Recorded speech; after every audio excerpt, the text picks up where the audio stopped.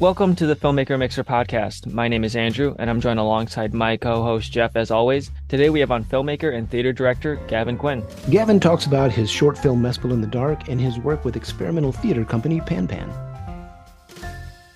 Hello, everybody. This is the Filmmaker Mixer podcast, and tonight we are chatting with Gavin Quinn. Gavin is co-founder of the contemporary theater company Pan Pan, based in Ireland. Pan Pan has created 43 new theater and performance pieces, toured worldwide, receiving multiple national and international awards, and Gavin is also a film director. His new short film, Mespel in the Dark, explores the lives of 8 actors and artists who live in the same complex of flats in Dublin. The film is a character study tracking the routines and navigations of daily life, sharing moments of dreams, fears, and chance events that shape their fates. Gavin, welcome to the Filmmaker Mixer. Welcome back for having me. So, Gavin, we are always curious how our guests got interested in the field that they're in. In your case, writing and directing and storytelling. How did that start for you? Well, I remember answering this question when I did the photography book many years ago, and the question I gave then, I guess I should stick to it. This is about 20 years ago. Was that I started choreographing my sisters when I was 5, and making them dance to certain tunes I like. So I think it started off with, I must have been that annoying child who was directing his family members into a performance. So I guess it must have started there. Whatever that urge is, whatever that sense of storytelling that exists in people, it definitely started young.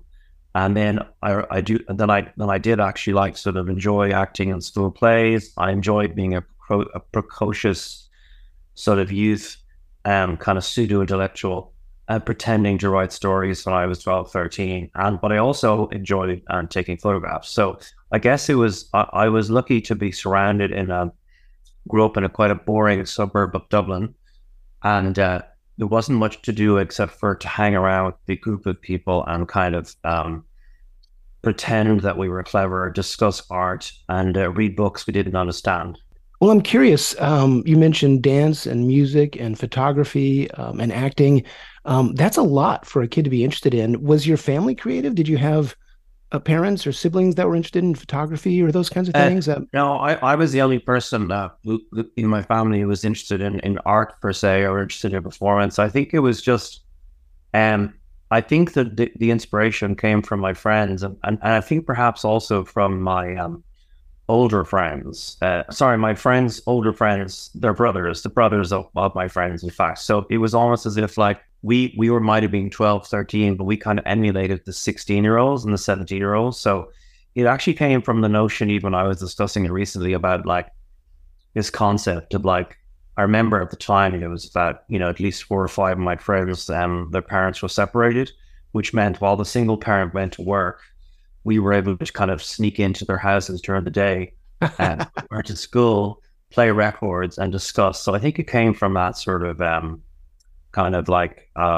free house environment where we just hang around the house all day. And I guess we would sort of, maybe we would pretend to be older than we were, but I think we were influenced by the older group, if that makes any sense. Your short film looks fascinating. We want to talk more about that in detail later, but first, I'm curious about Pan Pan. What led you to creating your own theater company and maybe the origin of the name? Yeah, sure. So the name Pan Pan is simply the onomatopoeia, the sound of the words.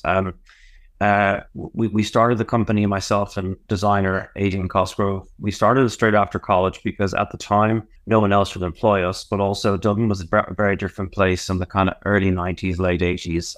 There would have been like 20-25% unemployment. It's kind of before what they call the Celtic Tiger years.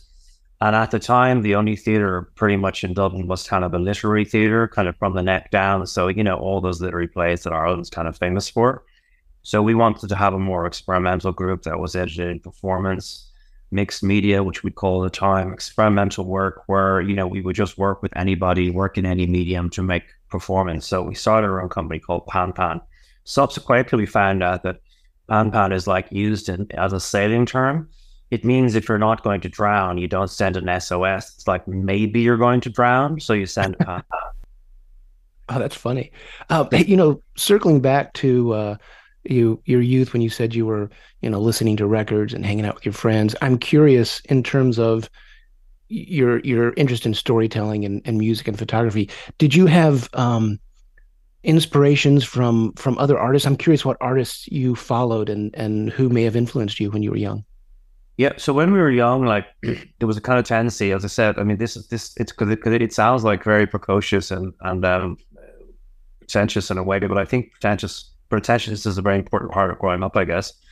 Um, so we sort of enjoyed like trying to read Beckett, trying to read all the absurd writers, trying to read Kafka, sort of almost like a bad Woody Allen movie. It was almost like, we didn't quite say that Kafka was Kafkaesque, but we were into kind of reading the kind of modern novelists, the modern writers, and the kind of the more kind of performance poets, and we were into kind of we were into kind of new wave and punk music.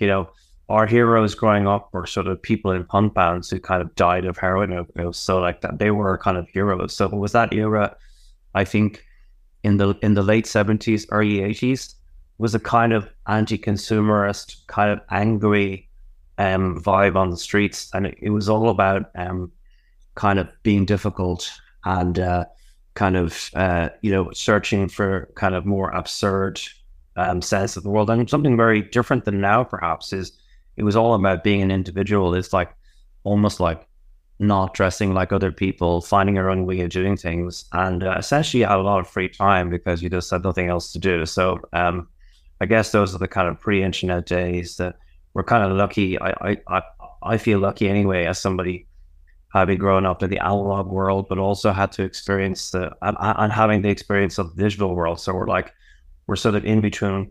If you're of a certain age, you're in between both worlds, aren't you?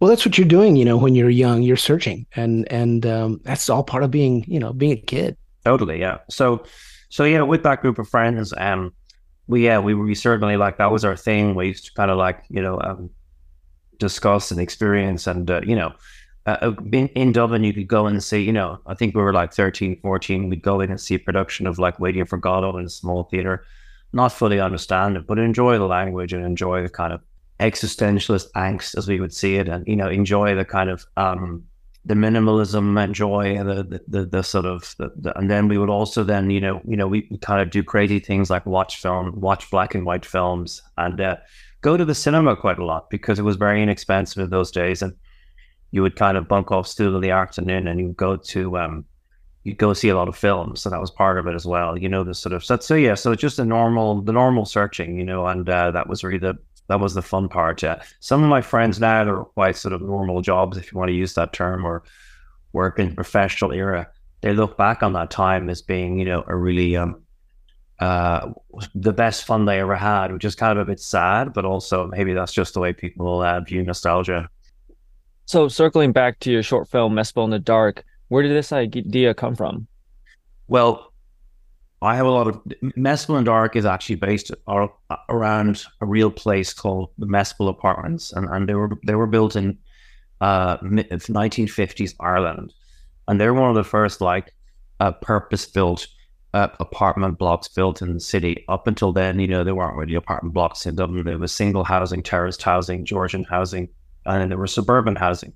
So Mespel and Dark, Mespel flats were built actually in collaboration with the government. It was one of the first kind of private public buildings that was built, and a lot of the apartments are studio apartments, like for one person. And over the years, what's happened is that like a lot of artists have gravitated to live there, like actors live there by themselves, artists live there by themselves, writers, and so it turned out that quite a few of my friends were living there in the last number of years, and just started collecting stories about living in this unique apartment block, like really, really kind of mundane stories, like things like, somebody calling you up and going to the, asking you to go shopping with them in Tesco, and then on the way back telling a story, or somebody sort of like breaking the washing machine in the communal laundrette, or even still finding a dead body in the laundrette, which actually transpired to be a true story. So I kept sort of collecting. Wow. He's collecting these sort of like ordinary, simple stories. I always thought that the action of the place, with all these different people walking through it, I thought that would make a really good film or a good sort of small TV series. So I went about trying to conceptualize that, and then we thought, well, maybe it'll be fun if we made a series of short films. Mess in the Dark is the one, episode 5, the one that was shown in Portland. And so in the end, the idea was, why don't we make 6 short films that are slightly interconnected, not that much. And then also then we would make a live show later on and almost like show the difference between film and performance. But obviously, unlike most situations in that kind of investigation, we would do we would do the films first and the live performances later. So Mess in the Dark, which we call episode 5, is one of 6 films. Mostly they're shown on their own at film festivals. The one that you saw is like starring Aidan Gillen, who's a very well-known film, television, and theater actor. And then the other ones, then they all have different names. Like, for example, the very first episode is called Dinner for One. And it's about this guy who's an actor who does voiceovers to make a living. And it's about him going around trying to find ingredients to make. Every year he celebrates his birthday by himself, and he has this kind of dinner for one. So they all have different sort of themes, but what interconnects them is that sometimes you see the characters going through different episodes. And I guess the major artistic influence there, although we're not, I would be embarrassing to say we're even close or as good or anything close to Kieslowski, but Kieslowski's Decalogues, where he filmed a lot of those short films, are actually filmed in the same apartment blocks. So what drew the artists and the actors to this particular apartment complex? Was there like an art district there? How did they end up in this kind of same space? I'm curious. Well, in that area back in the 70s and 80s, it was a place where you could rent quite cheaply.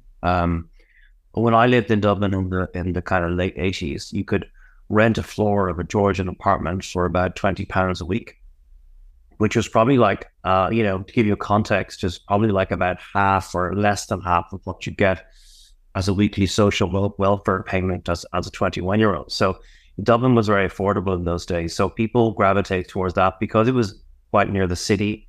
It's in this beautiful part of Dublin called the Georgian Mile. So it has all that. So traditionally, a lot of artists had their studios there.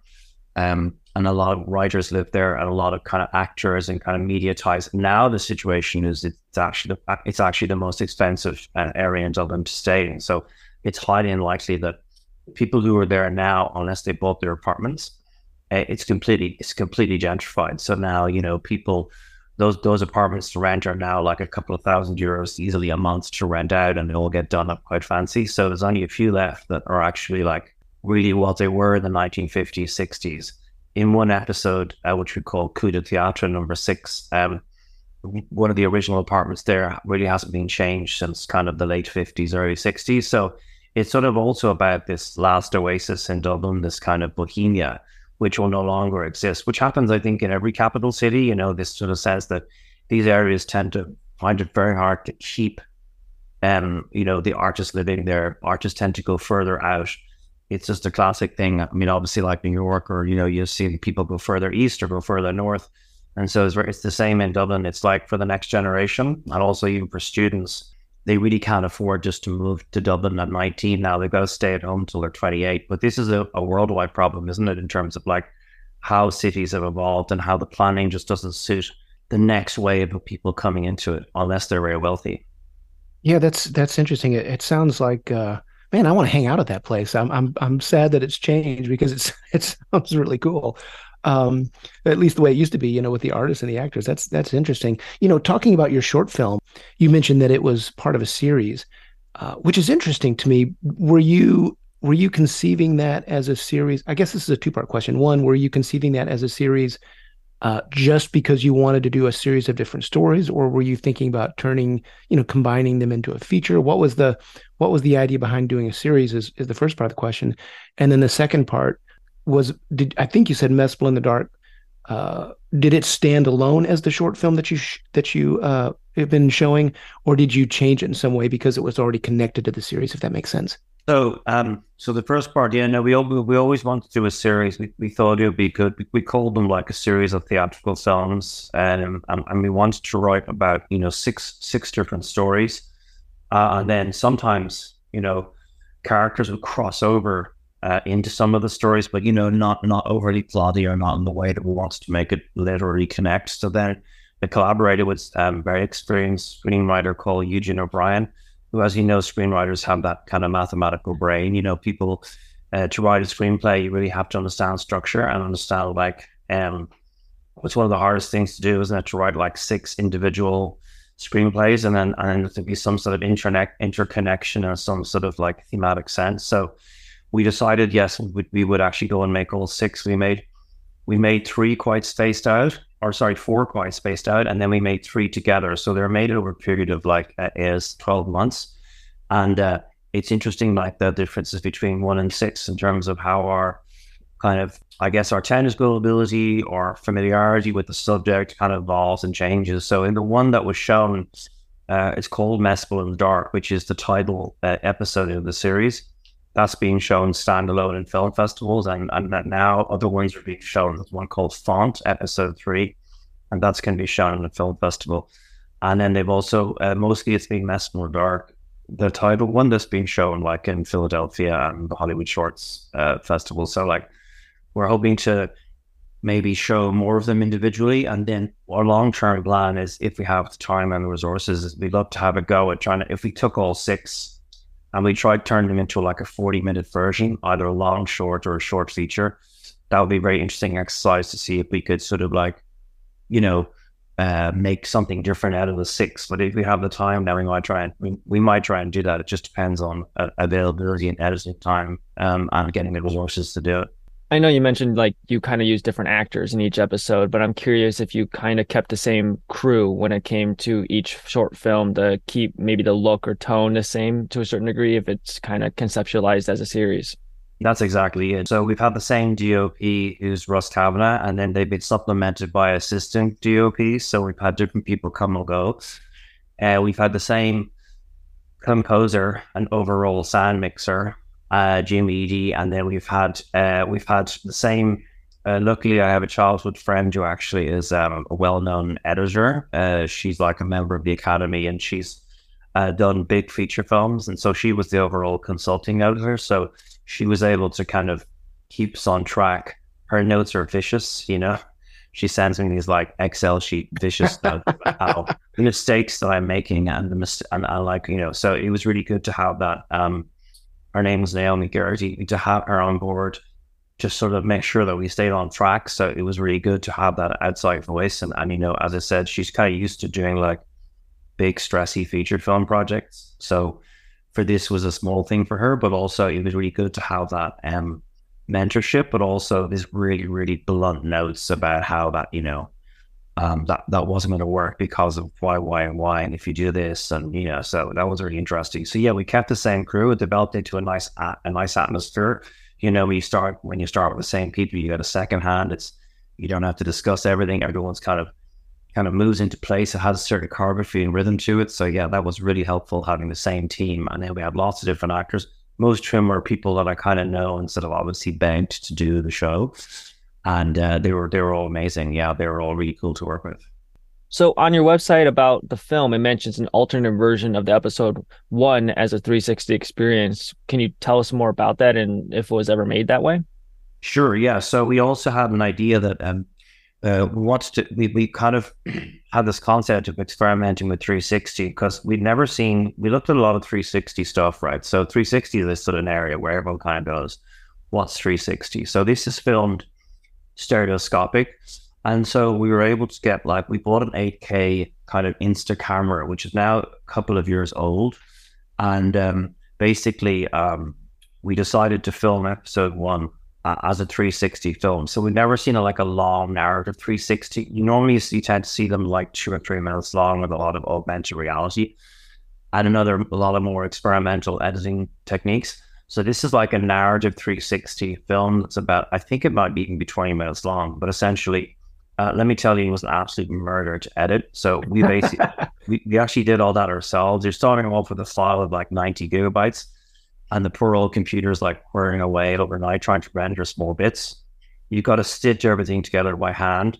And so essentially what you have is in the 360 version of episode 1, which is called Dinner for One, on Vimeo and YouTube, although with the technology at the time, didn't allow you to broadcast live on 360. You can sort of program it, but also 360 works quite well on some platforms, but it was slightly exaggerated in the platforms as to like how well this would function. So we did actually release we released the 360, and then you can sort of scroll around it on your phone or on the computer, and you can see around the room. So yeah, it was actually something that we kind of released as a kind of 360 film, and it's kind of fascinating to watch. It has a different time than the others. You don't edit it as tightly because it's longer. You allow people to sort of like, if there's a character there like in the shower, you get to go around and maybe read his books, turn around, have a look at the front door, come back to the action. So it sort of makes the viewer into a kind of a voyeur, editor, creator as well. So it has a whole different feel to it. So yeah, we're hoping that maybe next year, importantly, might show the 360, but also it would be a really cool thing to show if you could like show it on 4 screens and sit in the middle, and then it'd be quite interesting to watch it that way. But yeah, the 360, it was like with the actual technical side of editing, that was like it was a sort of a extremely difficult thing. After having done the 360, suddenly like 2D editing seemed really straightforward. To give you an example of, and that sounds ridiculous. Yeah. Well, is the 360 experience available for people to interact with somewhere? Yeah. So you can. I mean, not so much interact, but you can. If people wanted to. Eventually, we're going to put it on a website. If people wanted to see it, I can send them a link, and it's held at the moment on our Vimeo site. So, you can definitely watch it and move around. So we just started to sort of send it to a few film festivals that were interested in 360. And then eventually, hopefully, maybe some way we can get it on some kind of platform, which is hard to do, as you know. There's so much content now being generated. So we're hoping that people can have a chance to view it again. And so, yeah, it's available there. And you just kind of scroll from one to right. But if you want, I can email it to you if you're interested. I have a kind of a booklet with all 6 films. There's links to all 6 films on the 360. So if you ever want to have a look at it, I can just send it to you. Oh, I'd love to see it. I think that'd be fascinating. Yeah. Cool. So, as someone who's involved in theater and someone who's also involved in film, obviously 2 different mediums. How do you approach theater versus, as a director, I mean, versus how do you approach film? It's very interesting. Quite differently, and there's such different environments. It's really hard to say. Because we make kind of experimental performance, our way of approaching theater is quite different in that, first of all, every project we do, we try to do something quite different. We don't just try to repeat the aesthetic or the lessons from before. We're always interested in like innovation, moving the art form forward. And so because I'm so comfortable working in theater, I do my normal preparation, which could be 2 years or a year and a half. And, sometimes you gather materials for a theater performance, and then we don't necessarily do the script. We write a performance text, or we write down a series of actions we'd like to explore, or we write down and then we'll rehearse like over maybe 2 blocks, maybe like 2 or 3 weeks, and come back to it then 3 months later and just 5 or 6 blocks. So it's kind of a period where 8 to 9 weeks or 6 to 8 weeks that whoever's working on the show is in the ring together every day for 5 days, sometimes 6 days a week. So you have all this concentrated time to sort of hang out and try out ideas, and it's very productive. We make a lot of work, and then we only show about like 12% to 50% of what we make. So in that environment, I'm very comfortable to take the risk and not have a finished piece before I go into rehearsals. And then we also work co-creatively now, so we don't worry about a hierarchy. About people have different skills, but we go ahead and say, look, let's make this piece. So in film, obviously, you need a script, so it's completely different. So there, it's a completely different process whereby you want to have your script ready well in advance, so that you can analyze it, so that you can study it a million times, so that you can set up, a shot list, so that the actor knows what they're doing, so that like they're able to, to think about what their performance is. We did in the case of Mespel, in the dark films, we did some rehearsing, which doesn't always happen for short films. And it was interesting as we were doing them, some of the younger assistant DOP said, wow, I've never seen anyone like direct actors in a short film before. So that was funny. It's like we like to have time to talk to them about their performance and their character. So I guess they're under such tight pressure to shoot these things in like 2 to 4 days. So I guess I did approach film, because I had to learn more about how films are made, and I did approach them in a kind of way that I think like there are certain rules in filmmaking that just work. So it's not my job to kind of break those rules. But what I found about filmmaking is that on the day of the filming, I had more time off than I would if I was working at a theater performance where everyone's looking at each other all the time. But obviously in a film performance, you've got to set up the shots. I ended up metaphorically like sitting more time on a white couch thinking. So I felt a bit more like I quite liked the atmosphere of that because you didn't have to solve all the problems immediately. You could do something, you could sit down, you could ponder, you could go forward. So I quite liked the difference. And I like both, but I liked the time of filmmaking whereby as if you're directing the film, you also, other people have, everyone else loves their jobs in films, as you know. So it's kind of nice sometimes that you get to sit down and like, you know, ponder on the day or think on the day. Whereas you're doing theater, the live element, there's always people sort of like, there's always those sets of eyes looking at people and trying to make things happen all the time. And that energy is quite different. So I'd say they're the differences I think at the moment, I'm curious. I want to circle back to something because I'm fascinated by this. You said in the theater, you're very experimental, and you don't necessarily write a full script, but you're just trying to get the show up on its feet by experimenting and improv and that kind of thing is what I understand. Can you unpack that a little bit? So Yeah. So in the theater, like improvisation is a funny word, as many people have said. We improvisation might be one of like 100 tools that we use. To the general public, sometimes improvisation equals kind of stand-up comedy or specifically a kind of thing you have to do to get somewhere that you don't know where you're going to get. So like, think about it like this. So somebody said once, like in real life, they improvise all the time. We're crossing the road, we decide to go right or left, there's sounds. So the human being is really used to improvising. So when it comes to the theater show, what I do is I gather materials. Like I gather materials they could be audio, they could be notebooks full of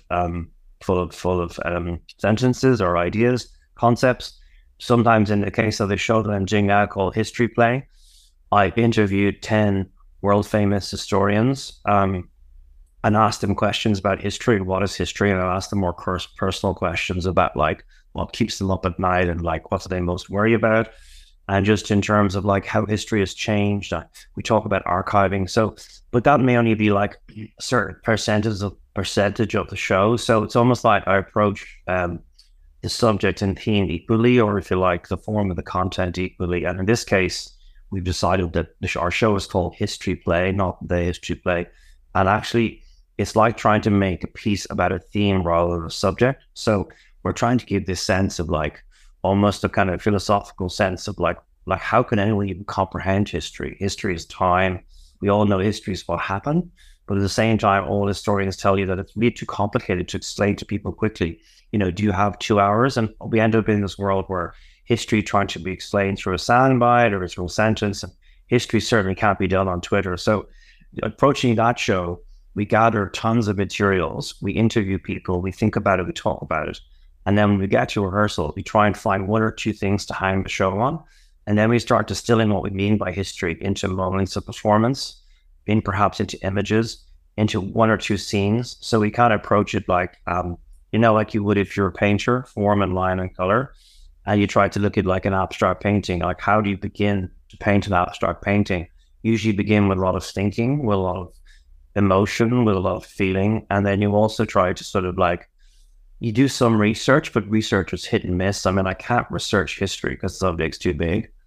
You panic buy a few books, maybe you don't get through them. But essentially, I've just been trying to hone in on that as a theme. Like, how can we represent history on stage? Because it used to be a genre, or is a genre in theater. We think of Shakespeare, Schiller, or more contemporary playwrights who are being commissioned to write history, or the Irish playwright Brian Field writing a play called Making History. So they tend to take one subject and it's approached in a naturalistic way. But this way, we want to approach history in a kind of visceral, strange, dreamlike way. So I guess it's just you put yourself in touch with the subject, and then you go into a room, you collaborate with people. Choosing the collaborators is quite important. and then you make the work. So it's like you work the material really hard, and then you see what comes out. So a lot of the time, you hear actors who kind of originated in theater and then transitioned to film, but you are the first person or the first guest on the show that's kind of made that transition as a behind the camera person, as a director. And I'm curious, what about aspects of theater production do you miss the most when making films? And how do you maybe find ways to incorporate those elements into your film projects? For example, maybe you do a lot of rehearsing for film, which maybe is a little bit more uncommon for film productions.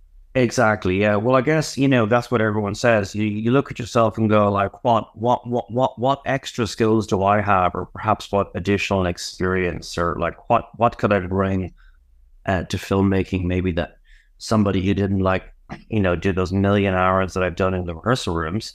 And I guess that's one thing. I think I'm comfortable communicating with actors, but it may not necessarily be the right communication. So you've got to be very careful there. So yes, definitely, I like to rehearse with the actors. That makes me more comfortable. But I also find that mostly, except for some actors who say I don't want to rehearse, and that's fair enough. Their method is not to rehearse because they're afraid if the cameras aren't on them, they're going to miss the performance. So yes, some people don't want to do, but by and large, the majority of actors I've worked with on these films, have enjoyed the possibility of rehearsing. So yeah, that's the first thing. I guess my comfortableness with actors, and in the shows that I'm making in the theater, they're always a risk. And like a lot of actors won't like working with me because they go like, "What character am I playing?" I say, "I don't know yet." And like, "Where's the finished script?" The script isn't finished; it's an ongoing process. So they don't may not be for them because they feel vulnerable, and they don't like the fact they don't know what part they're playing, and their agent doesn't know what part they're playing.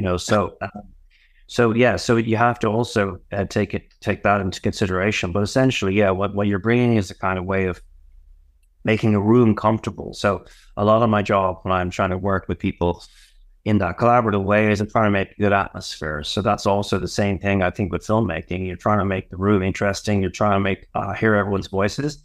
You're trying to make the room good fun. There's an atmosphere of creativity. You're trying to make sure that even though you've got a shot list for a film, the same way as a theater show, maybe you've got like these ideas for scenes, but you've got room to be as creative as you can. So it's nice to leave room for things you haven't thought of, and that's what's really great. If the script is a guide in filming, then you hope that you can go beyond that guide and actually then start to really kind of get into something that perhaps no one possibly could have foreseen or thought of in advance. So because just a combination of like 10, 12 great people, you're going to hit upon something that's kind of unusual or something you haven't thought of. It doesn't mean that you're always putting your hand up and doing by committee. There's kind of a nuance to it, you feel the room like, should we do more, or is it done, or should we go beyond the script, or should we stick to the script? So it's very interesting when that comes down to it. It doesn't mean that like suddenly you allow actors to sort of like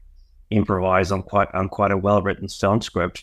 You want there to be a balance between input, creativity, and actually like the screenwriters probably spent a long time working this out, and the actor may not be aware of the consequences of changing that one line or changing that emotion. But yeah, I think it's all like in terms of that, theater is so different than film. The artificiality of it, the fact that you're reconstructing it later. But certainly, I think one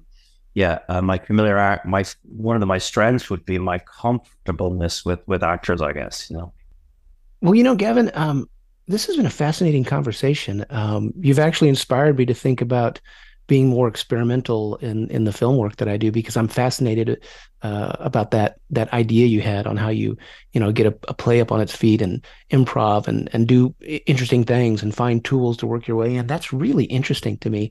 But, it's been great having you on the show. It's been a wonderful conversation. And keep us up to date with what you're working on. And please send us the links. I'd love to see more of the shorts. And, if your plays ever, come to the States, or at least my neck of the woods, I'd love to see those as well. Sure. Where are you based? I'm in Austin, Texas. Okay, great. Yeah, we have a meet Austin, Texas. We have a show on in the Lincoln Center in New York in the first 2 weeks of January. So yeah, it's a book club performance piece. It's kind of interesting, but that's the closest, not that close to Texas. So maybe if you're in New York in January. Well, for listeners who are in that area and want to see the show, tell them how to find you. Oh yeah, so it's basically the show is called The First Bad Man. It'll be on the Lincoln Center. It'll be on between the 5th and the 16th of January. So if you, at some point, it'll be online. I guess the information, I guess no later than October. You could just, if you go on the Lincoln Center website and look for Pan Pan, that's the name of the company, PAN, then you should be able to find information on it. Awesome. Well, break a leg on that show and keep us posted on that and all the other things you're up to. Great. Thank you. All right. You take care, my friend. Thank you. Thank you for listening to the Filmmaker Mixer podcast, a podcast created and hosted by filmmakers Jeff Stolen and Andrew Lamping and produced by Melody Lopez. Our theme music was composed by the jocular Stephen D. Bennett. Make sure to follow or subscribe on whatever platform you're listening to us on, and stay tuned for future episodes.